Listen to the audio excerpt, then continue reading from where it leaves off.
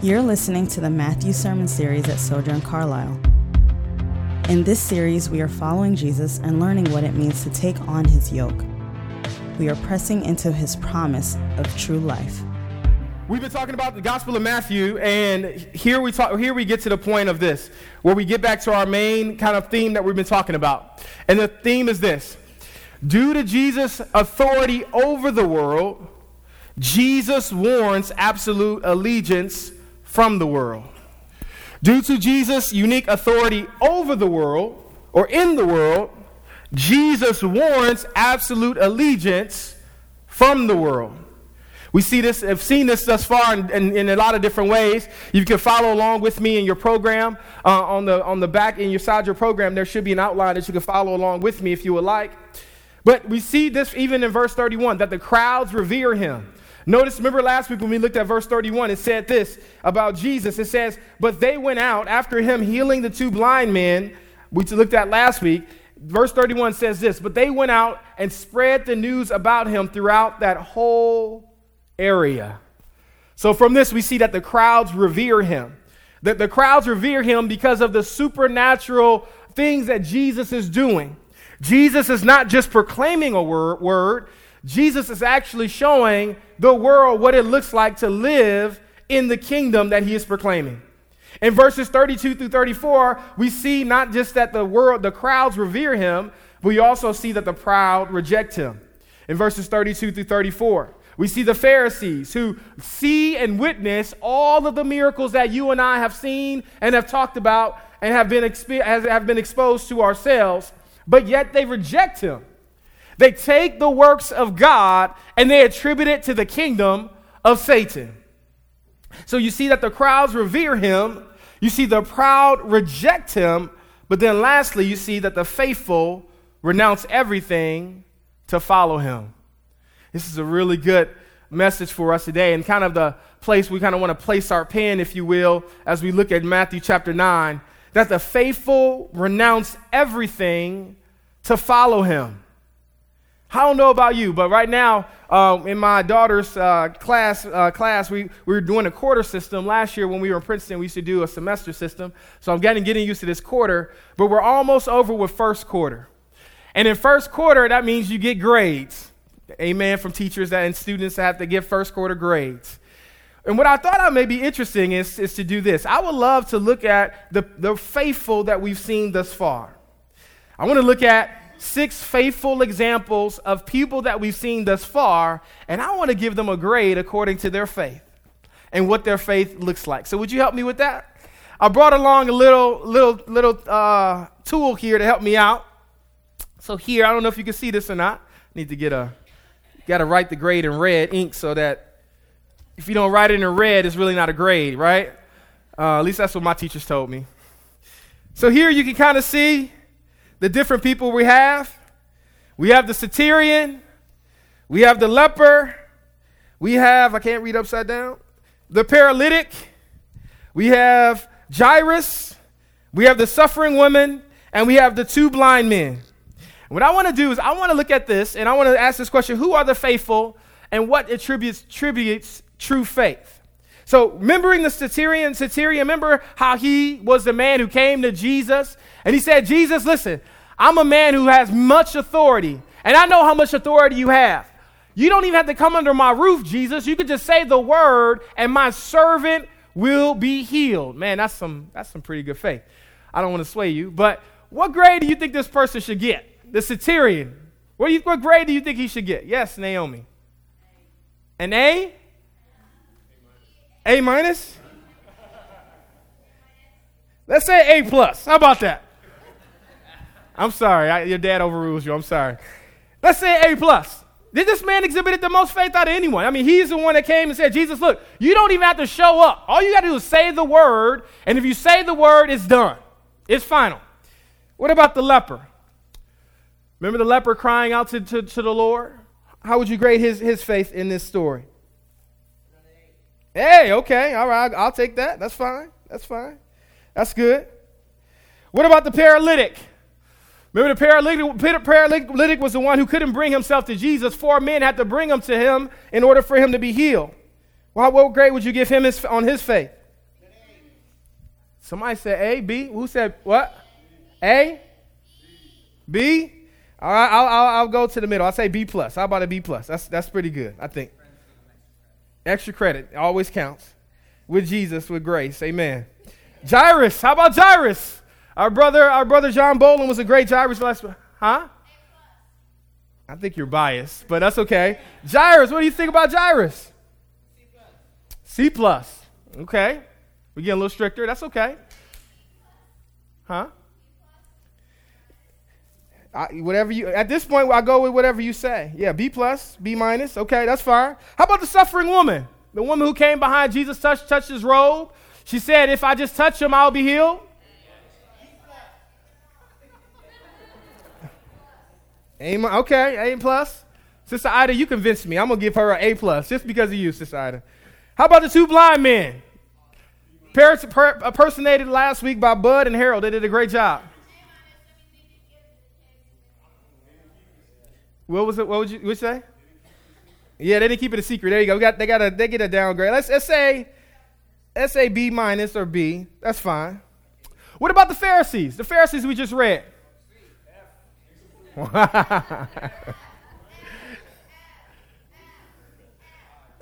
All right, Naomi, you won. You won. There we go. F. We give them an F. We'll give them an incomplete. Yeah, that's right. Incomplete. To be continued, right? What I want us to see and what I want us to hear and understand is that faith is this. Faith can be defined in many ways, but this is the way I want to define faith today. Faith is one's belief. It's one's belief manifested as trust, but exemplified through obedience. Faith is one's belief manifested as trust, but exemplified through obedience. You see, you can't just have belief in a thing. You need to have a belief in a thing that also leads you to trust, to look to that thing in order to solve or to bring whatever you're looking for it to bring, to satisfy whatever desire that you have. But it's not just an aspect of looking for someone to satisfy you. It's also your pursuit of that thing. And that's why we say it's one's belief manifested as trust, but exemplified through obedience. You see, who are the faithful, or who are the ones who have faith? They are the ones that understand that Jesus' ability to change or transform you is uniquely connected to the degree that we trust in him. Is uniquely connected to the degree that we trust in him. Now, let me stop right there, because I don't want us to believe about faith in a way that God hasn't intended for us to believe. Faith is it's not just dependent upon you, your works, your prayers, your pushing, your efforts, but our posture of faith in God should be and is equivalent to the posture of faith towards God. Our posture of faith in God is always equivalent to the posture of faith towards God. Look with me with the dead man with his daughter who came to Jesus last week. He hasn't raised anyone from the dead. And he's coming to Jesus and he's saying this, I'm not sure if Jesus can do this, but I'm open. And with Jesus, there is a possibility. My daughter is dead. I have nowhere else to turn, but I go to Jesus, and I not only believe that he can do it, I not only trust that he can do it, I exemplify my trust and my obedience through I exemplify my faith through my obedience by pursuing Jesus, and he comes and Jesus heals and Jesus raises his daughter to life. Look at the woman with the bleeding disorder. Mark and Matthew remind us that she has been going to doctors and trying everything to get well, but nothing has worked. She's in a place of desperation, but yet she's open. She's trusting that Jesus truly can make her well. And then think about the two blind men. They're willing to look like a fool.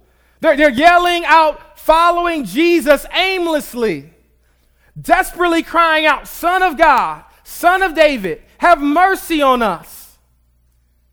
They are desperate, and there's a clear desire. That they have for Jesus and Jesus alone to heal them. The main point that I want us to get is this, is that the degree that Jesus can transform you, the degree that Jesus can change you is precisely connected to the degree that we actually put our trust in him. In other words, if we come to him with a deep surrender, with a deep trust and an openness to his powers, if we come to him humbly admitting that, God, I don't know everything. I'm a mess. My life is not in order. My inner life is a mess. I need help. And Jesus, I need you to redefine reality and who I am. My own identity, Jesus, redefine it. If this occurs, then our experience truly becomes transformative. And here's the reason why. Because faith is a gift from God. Thus, our faith is never dependent upon us. It's not dependent on our ability to believe. It's not dependent on our prayer life. It is always dependent upon him. And faith always has two common factors. That Jesus meets you where you are. I think we can say amen to that. Jesus always meets you where you are. Jesus is not nonchalant. He is not laissez-faire. He's not take a hands-off approach towards us. Jesus meets them wherever their degree of trust is, and he works with them in that space. Amen. Jesus is not passive. He doesn't wait for them to fully understand or comprehend who he is. He graciously pursues his people. We have to fight the fable that Jesus is not wanting for some degree of faith to get there before he jumps in, that he's waiting for us to get our life together or to get our eschatology together or to get our Christological understanding of Christ together before he jumps in. No, whatever degree of faith is present, that is where he is working right there, right then, no exceptions. But not only does Jesus meet you where you are,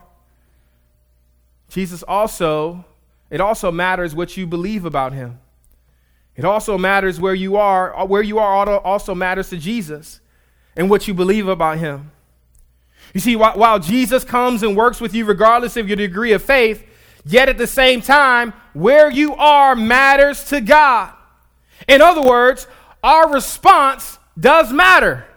Our degree of faith matters. Our openness to who God is matters. And we see it right here in Matthew chapter 9, looking at verse 32 through 34 with the Pharisees.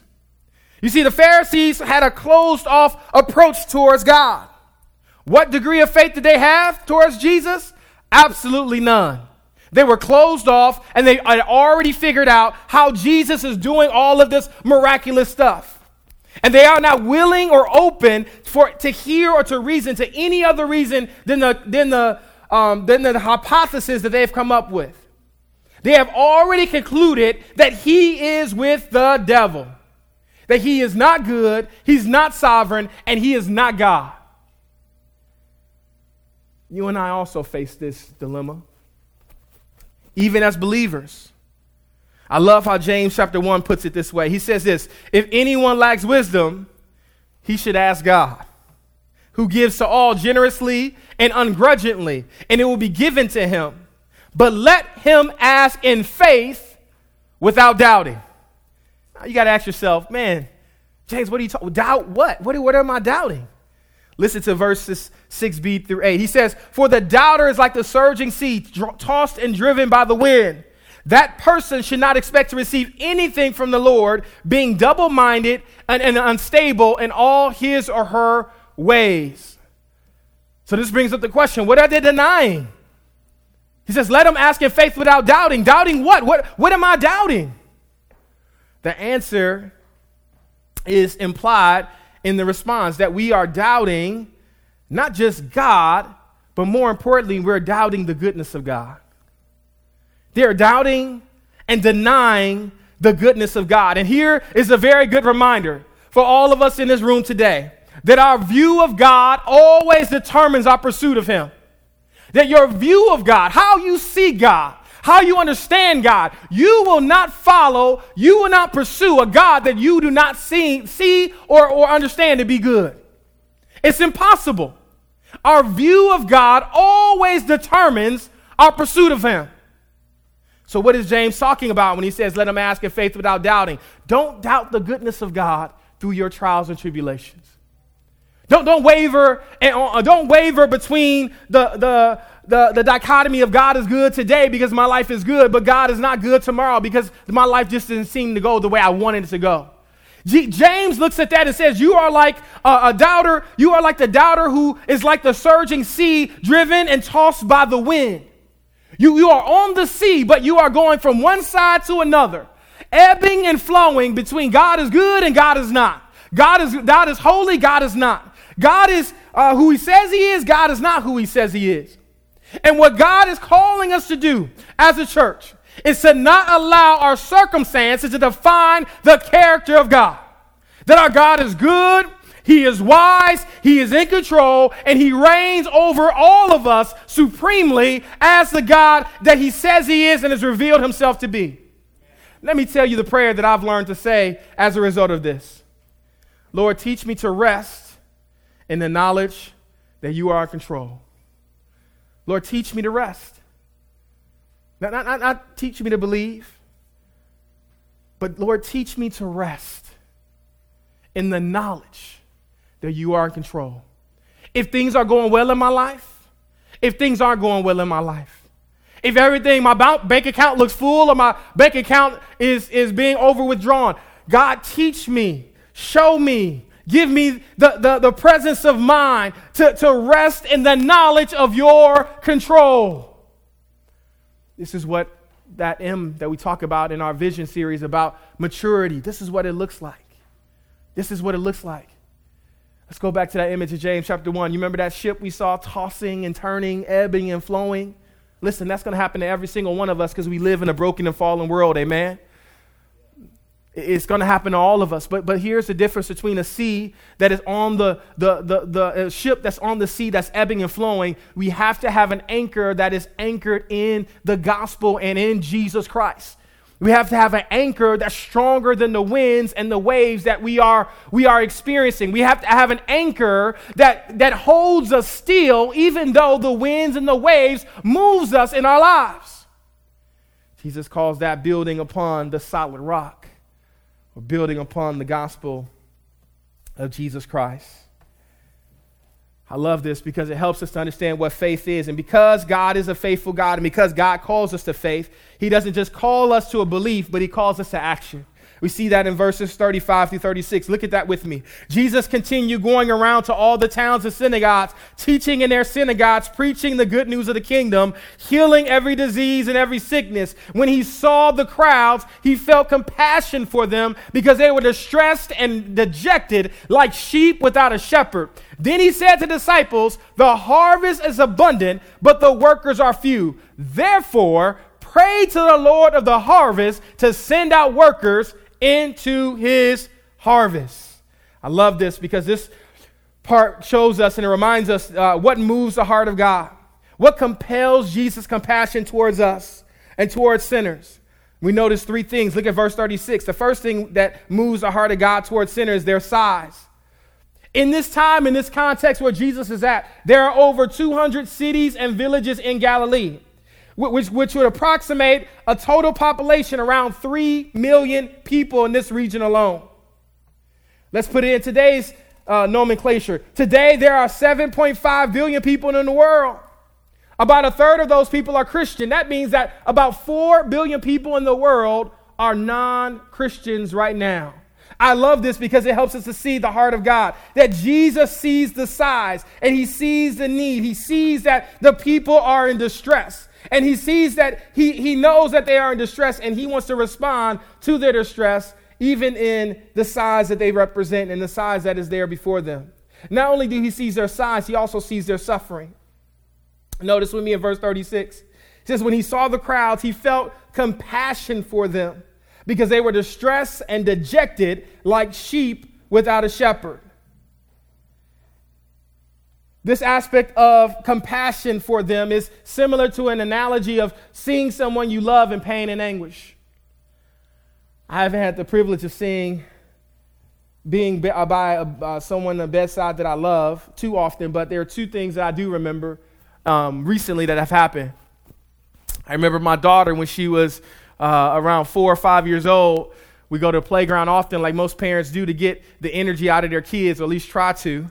And she ended up splitting her forehead open by having a little accident.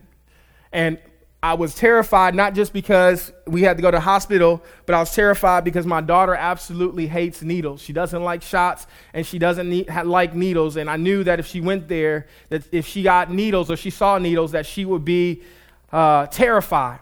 We got to the doctor's office, emergency room. They took us right to the back. It was bleeding profusely. I told the doctor explicitly, I said, listen, you got to butterfly this. I know it may not look pretty. I know it may leave a scar, but please butterfly this, because if my daughter sees a needle, she will freak out, and that's not going to be pretty. And I'm telling you, as her father, you need to listen to what I'm saying. And he said, yes, sir, right away. He started to look at the cut, and it was bleeding even more. And all of a sudden he says, I think we need to stitch this up. And my heart just dropped, because at that point on, what I wanted to do is punch the doctor out. Yes, I did want to punch him out. But I knew I had to stay calm because of my daughter. Because now we were going to go through something that both of us didn't want to go through, but we had to go through it because we were at that point where this was for best for her. And as they put her, she was screaming, she's yelling, she's looking at me, Daddy, Daddy, stop, please. And I'm just like, Lord, like, baby, it's going to be okay. They had to actually restrain her head because she was so worked up and so upset about what was going on. And I remember that. I remember seeing them and being helpless in that situation as a dad, seeing my one and only, my firstborn daughter being strapped to something that restrained her and restricted her from moving so that they could do the very thing that I didn't want them to do in the very way that I didn't want them to do it, but it was for her benefit at that time, per medical expertise and advice at that time. This is somewhat similar. I'm not saying this is the exact same thing, but it's somewhat similar what Jesus is feeling. He's feeling compassion. His heart is going out towards the people. He's seeing someone whom he loves, these people who are created in the image and likeness of God. It is like seeing someone in that place in pain and anguish, and you can do nothing about it. You just look at them, and you have to console them, and you have to be near them despite their pain and their anguish. And notice what Jesus says here. He says he sees and feels their suffering, but he also knew this. He also knew that they desperately needed him as a merciful shepherd, as their merciful shepherd. They were like sheep without the shepherd, and he knew that he was the best shepherd for them. Not only that, not only did he see the size, not only did he feel their suffering. Verse 37, he realized their need for salvation. Look with me in verse 37. Then he said to the disciples, the harvest is abundant, but the workers are few. Therefore, pray to the Lord of the harvest to send out workers into his harvest. I love this because it helps us to see that Jesus knew the desperate condition of those whom he ministered to. They were separated from God without hope and without a covering, and they would face God's holy and righteous judgment apart from God and apart from atonement. If nothing had changed in their life, they would stand before God in their sins, and they would be cast into eternal darkness as a result. Jesus knows this fully. He knows the situation, and he realizes, and it causes him anguish in his heart to have compassion towards these people who needs a shepherd. I think it's a good question for us, even as a church, as young as we are. Do we realize the gravity of eternity? Do we really realize the gravity of eternity? Do we sense the urgency to share the gospel? To be the living embodiment of the gospel to a broken and fallen world? And even more importantly, do we see the world with the eyes of Jesus? Not with the eyes not with your eyes, not with the eyes of Humana or any other nonprofit that's helping impoverished situations. But do we see the world with the eyes of Jesus? Here's the reality, church. We don't have time to play games. with our lives or play games in the church. We don't have time to waste our lives on the pursuits, the pleasures, and possession of this world. We don't have time to intentionally neglect the concerns of this world because we are overly concerned with the concerns of our own lives. Our God reigns over us supremely, and God's concern is for this world. His concern is for you. And check out this. Your concern should be for his harvest. God's concern is for you, but your concern should be for his harvest. Notice what the commission of Christ in verses 28, starting off in chapter 10. And before I get there, let me go back to this really quick. He says this: the harvest is abundant, but the workers are few. Therefore, pray to the Lord of the harvest to send out workers into his harvest. Notice what Jesus calls us to. Jesus first calls us to pray. He doesn't say, there's the harvest, or here's the harvest, now go. The harvest is there, go out to the harvest and reap and go gather. He says, here's the harvest, now pray. Here's the result, here's the produce, here's what you are looking for. Here's the harvest, here are the people. Don't go yet, but first pray. I love this question. Why should we pray to God? Why should we look to him? As Christ Church, God is already on mission.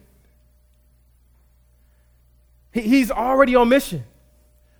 We didn't come to this church and we didn't plant this church in order to start the mission of God. God is already on mission.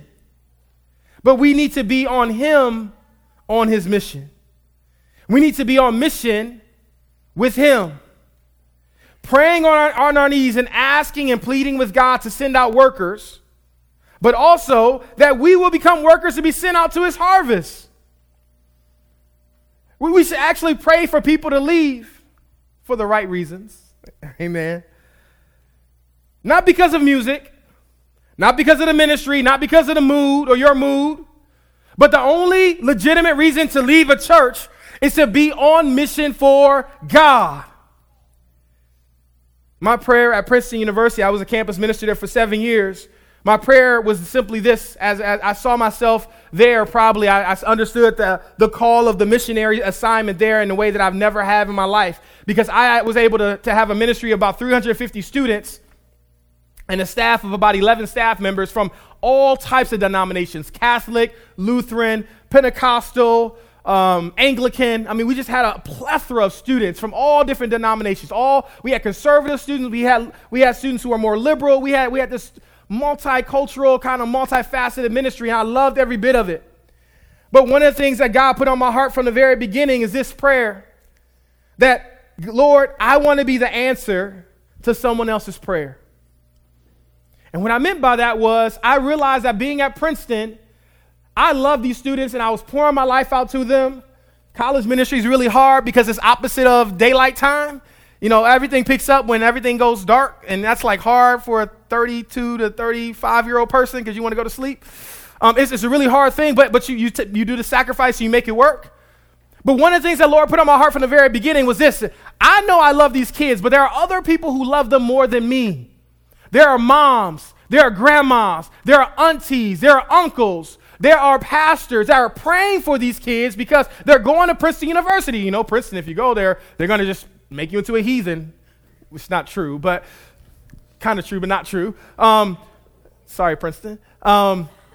They'll turn you away from your faith.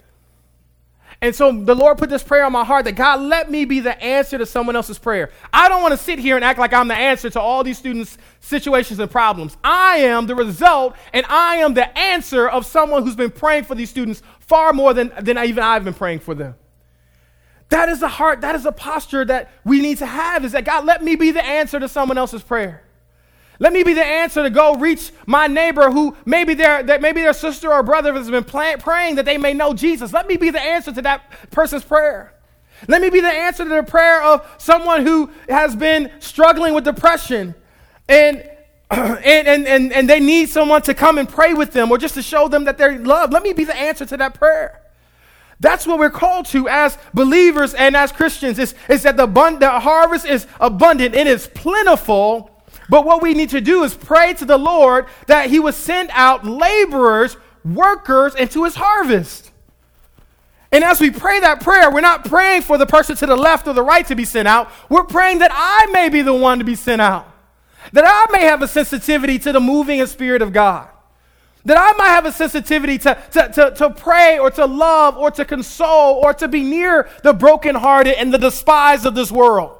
Not that I wait for somebody else to do it, but God, put it on my heart. Give me the compassion to do and to exemplify the change and to be the change that I so desperately want to see in this world. He calls them first to pray. And so do I. I call us to pray, church. Pray to the one who only can send out laborers. Pray to the one that can only conjure up compassion that proceeds, that leads to charity and care for the brokenhearted. Love in verse 7. Jesus sends out, verse 10, he says he sends out his 12 disciples. He names them there. But in verse 7, he says, as you go, proclaim this. Proclaim the kingdom of heaven has come near. I love this because a lot of times, especially in the school of theology, we want to separate the kingdom of heaven and the kingdom of the cross. But the kingdom of heaven and the kingdom of the cross are not antithetical, amen? The kingdom of heaven is mostly associated with the liberation of the oppressed, or what we call social justice, or whatever you want to call it like that. The kingdom of the cross is most always kind of connected to redemption or the substitutionary atonement. But here's the reality. If we have liberation of the oppressed without the need for justice, if we have reconciliation without justice, that's only cheap, insufficient, and tedious. It's incomplete, as someone said earlier about the faith of the Pharisees. But with the kingdom of the cross, if we have justice without reconciliation, that is only shadow, meaningless, and trite. We have a both and religion here. We have a both and relationship and commission and command from Jesus. Is that we are to go preaching, yes, the cross of Jesus and redemption and forgiveness of sin, but we're to do that to a specific people, to a specific place that will have specific results. As followers of Christ, our lives should be on the table before the Lord. That wherever he says to go, we should go. None of us is intended to coast through life until we get to heaven. None of us. I saw a great example of that even this week with Sister Edith, who's an older member in our congregation. Sister Edith is a part of our Jolly Elders, and she came up to me after the Jolly Elders, and she said, Pastor Fields, I want to start a prayer group. I want to start a Bible study. I'm like, okay, cool. You want to start it here at the church? She said, no, I want to start it somewhere else. I want to start it at a nursing home. I have a friend who's in a nursing home, and at the nursing home, they just sit there all day. They're not well taken care of. They're not loved on. We can do a weekly Bible study there. I said, Edith, that's such a great idea. I love that. I love that you are thinking about that you are seeing a need and you want to respond in an appropriate way with the gospel of Christ. I love that. Sister Edith is 80 years young, plus young, beautiful woman of God. And she's a woman who's on mission for God, even despite her older age and her older age. I love that. I love seeing that. There's a particular way we want to call you and our church to this as well. We've ordered these wonderful signs here. I don't know if you see this or not. But we ordered some lawn signs for anyone who wants to receive these signs to help people know about our church and about Christ and to understand who Christ is. And if the prerequisite to receive this is free, if you would like it, is two things. One is you got to be a member of the church.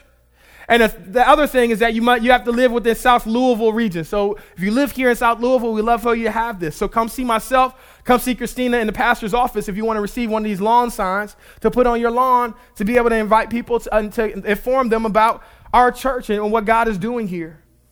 See, Jesus beckons us to pray to the Lord of the harvest for the glorious goal of spreading his gospel to the whole world. But not only he commissions us to pray, he also summons us to go. Look with me in verses 8 through 15. He says this: heal the sick, raise the dead, cleanse those with leprosy, drive out demons. Freely you have received, freely give.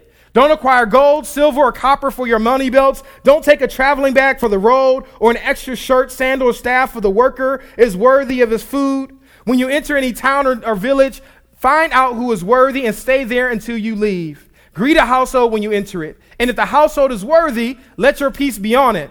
But if it is unworthy, let your peace return to you. If anyone does not welcome you or listen to your words, shake the dust off your feet when you leave that house or town. Truly, I tell you, it will be more tolerable in the day of judgment for the land of Sodom and Gomorrah than for that town. So not only does he calls us to pray, but he also calls us to go. I love this in verse 1, chapter 10, verse 1. He says, summoning his 12 disciples, he gave them authority. This word summoning there in the Greek literally means, it has a thought, or it could be compared to a military commander calling his soldiers together to give them specific orders. And Jesus gives them two specific directives. Go to the greatest need, but then also go to the greatest danger. Go to the greatest danger. Where are we to go? Notice what he says here in verses 7 and 8. Go to the diseased, go to the dying, and go to the despised, and go to the dirty. He says, heal the sick, go to the diseased, go to those who are diseased and who are dying in this way. Go to the dying. He says, raise the dead, cause life to come into dead situations, and dead corpses literally. He says, go to the despised, cleanse the lepers, those who have been rejected in society, and lastly, go to the dirty, those who are demon possessed or who are demon oppressed in this world. In other words, Jesus is saying this. He's saying, go to the people that the world ignored or has oppressed. And here's the promise. As we go to meet the needs of others, he will meet our needs along the way. Amen. As we go to the needy, we'll learn to trust in his provision. And as we reach out to the needy, they will see Jesus. We will see Jesus as sufficient to meet not just our greatest need, but also their greatest need in this way. Jesus says some hard things here. He says those who are worthy and unworthy, just really quick and very in a quick summary, those who are worthy are those who would welcome the disciples and their message. And those who are unworthy would neither welcome them nor listen to them. And Jesus gives them clear command. There are people going to listen to you, and there are people who are not going to listen to you. He says, bring peace regardless. The Jewish greeting is shalom, which means peace be unto you. It was a pronouncing a blessing. But if they rejected you or they rejected the gospel, they were unworthy of such a greeting. And what Jesus told them to do as a result was to this: shake the dust off your feet. Often when Jews returned home from a pagan land or from a foreign land, they would return to their homeland of Israel. But before walking into Israel, they would shake off the dust of their feet shake off the dust of their feet so that dust in pagan land would not commingle or actually enter into the nation of Israel. And by shaking off the dust of their feet, upon being rejected, these disciples have marked those who have rejected the gospel as pagans who do not truly belong to Israel. It's a good thing here that in verses 1 through 11 through 13, we see that Jesus is calling his disciples at the time to go to the lost sheep of the house of Israel. He's calling them to go to Israel in order to hear and to respond to the gospel. Why? Because Israel already knows the truth. They have a foundation to build upon. They have the Old Testament. They have the prophets. They have the narratives. They have the stories to make sense of the gospel. So Jesus tells his disciples first to go to the house of Israel. But he also tells them later, as you know, when upon his resurrection, to not just go to the house of Israel, but to go to all nations. And even that's how we have come to hear of the gospel, because of us being Gentiles. He says not only go to the greatest need, but also go to the greatest danger. Look with me in verse 16 through 23. It says this: look, I'm sending you out like sheep among wolves. Therefore be as shrewd as serpents and as innocent as doves.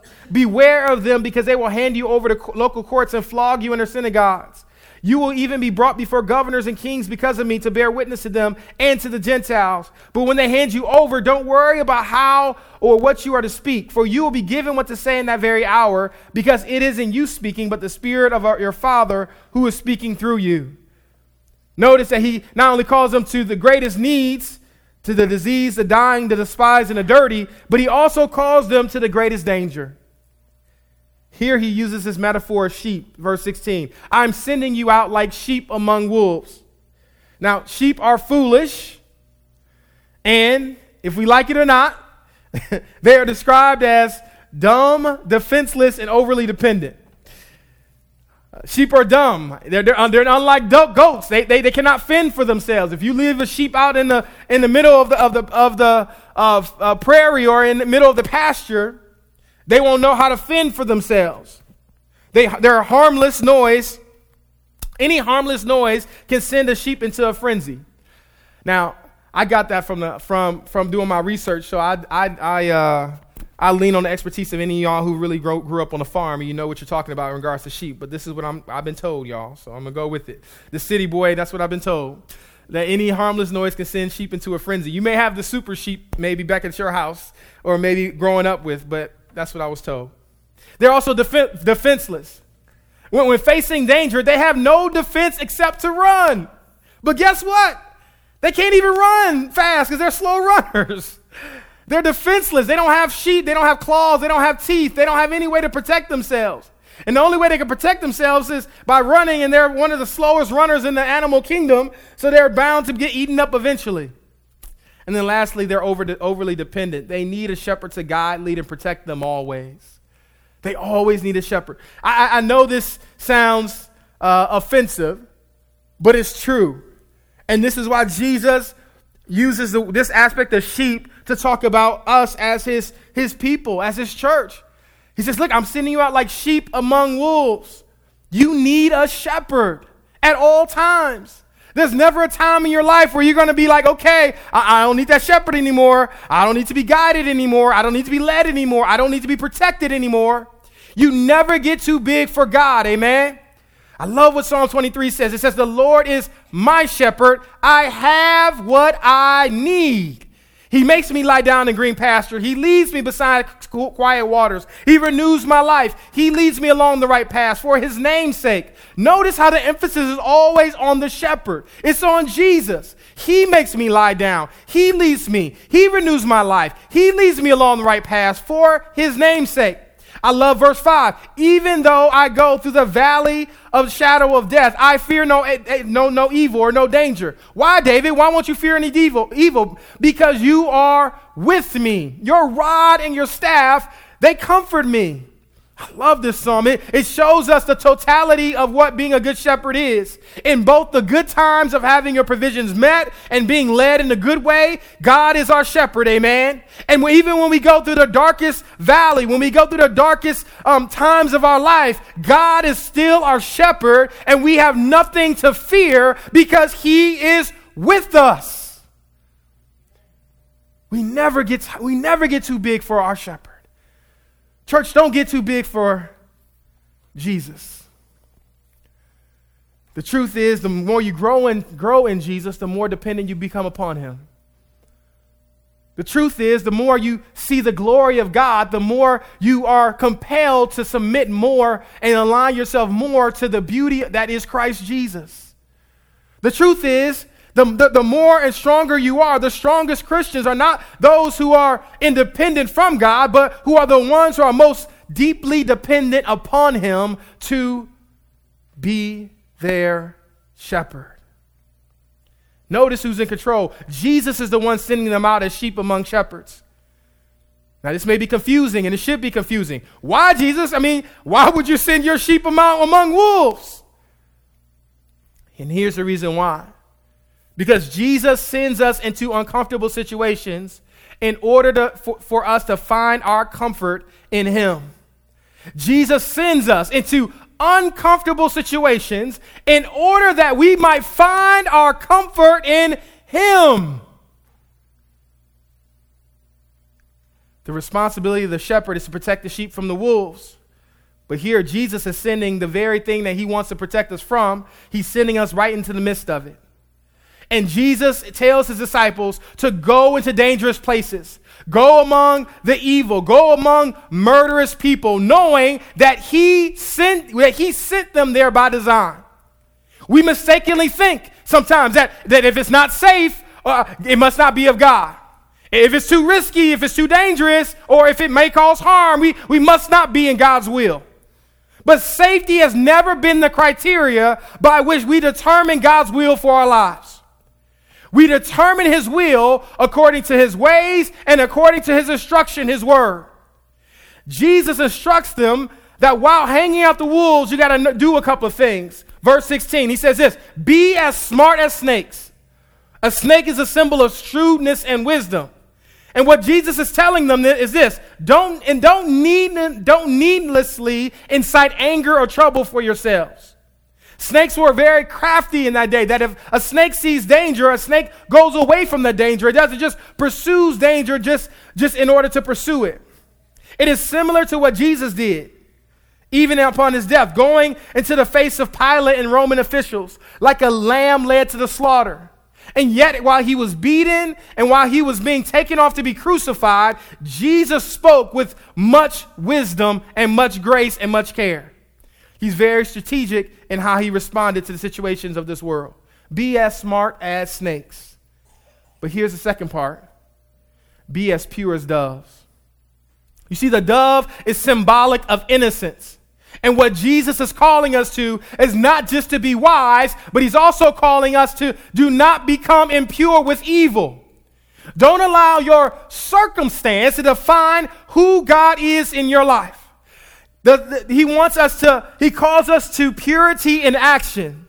In other words, to remain innocent in the middle of difficult situations. And here's the reality, that what comes out of us actually matters to God. It actually matters to God. There's a great analogy, and I wish I had something to show you it right now, but for the sake of time, maybe I'll draw it on the board really quick if I can. I don't know if I have time, but we'll see. Ooh, that's not going to work. All right.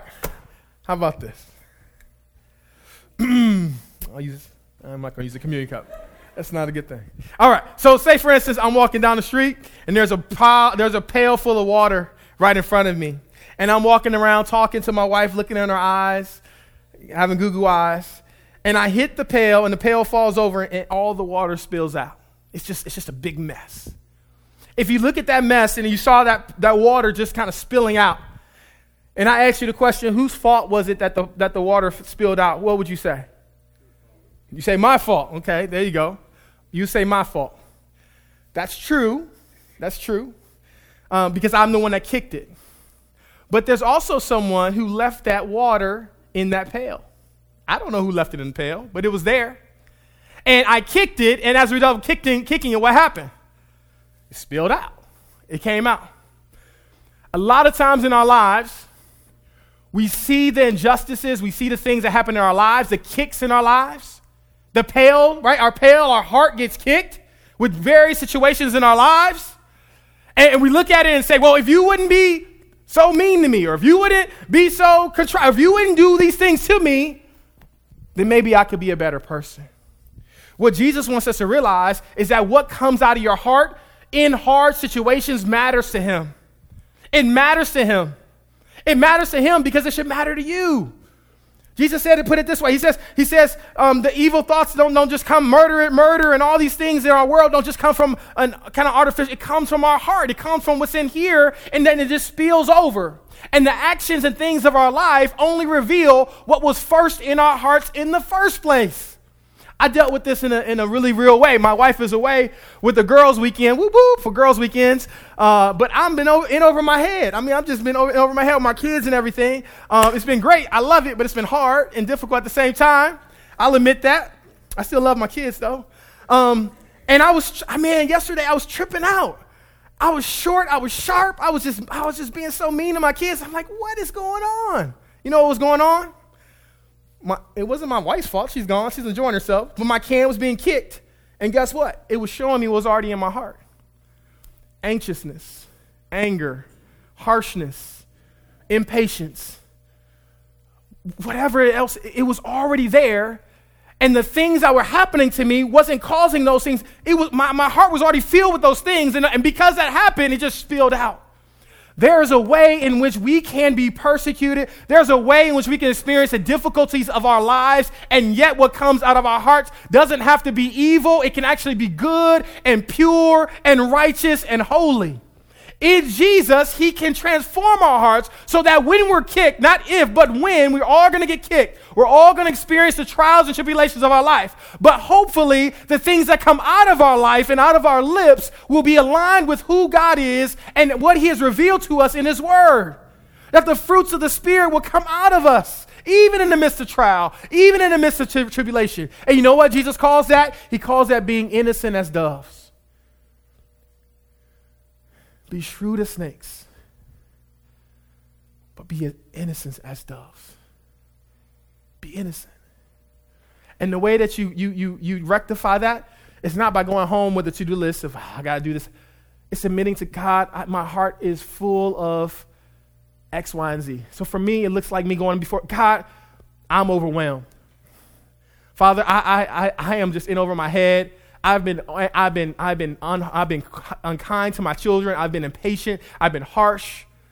Father, I confess these things to you, and I ask forgiveness for my kids. I just asked for them forgiveness on the way over here, even this morning. And then I'm looking to Jesus to heal and to restore and to rectify me through his word, through his people, through his Spirit, and through his people, to the glory of his name.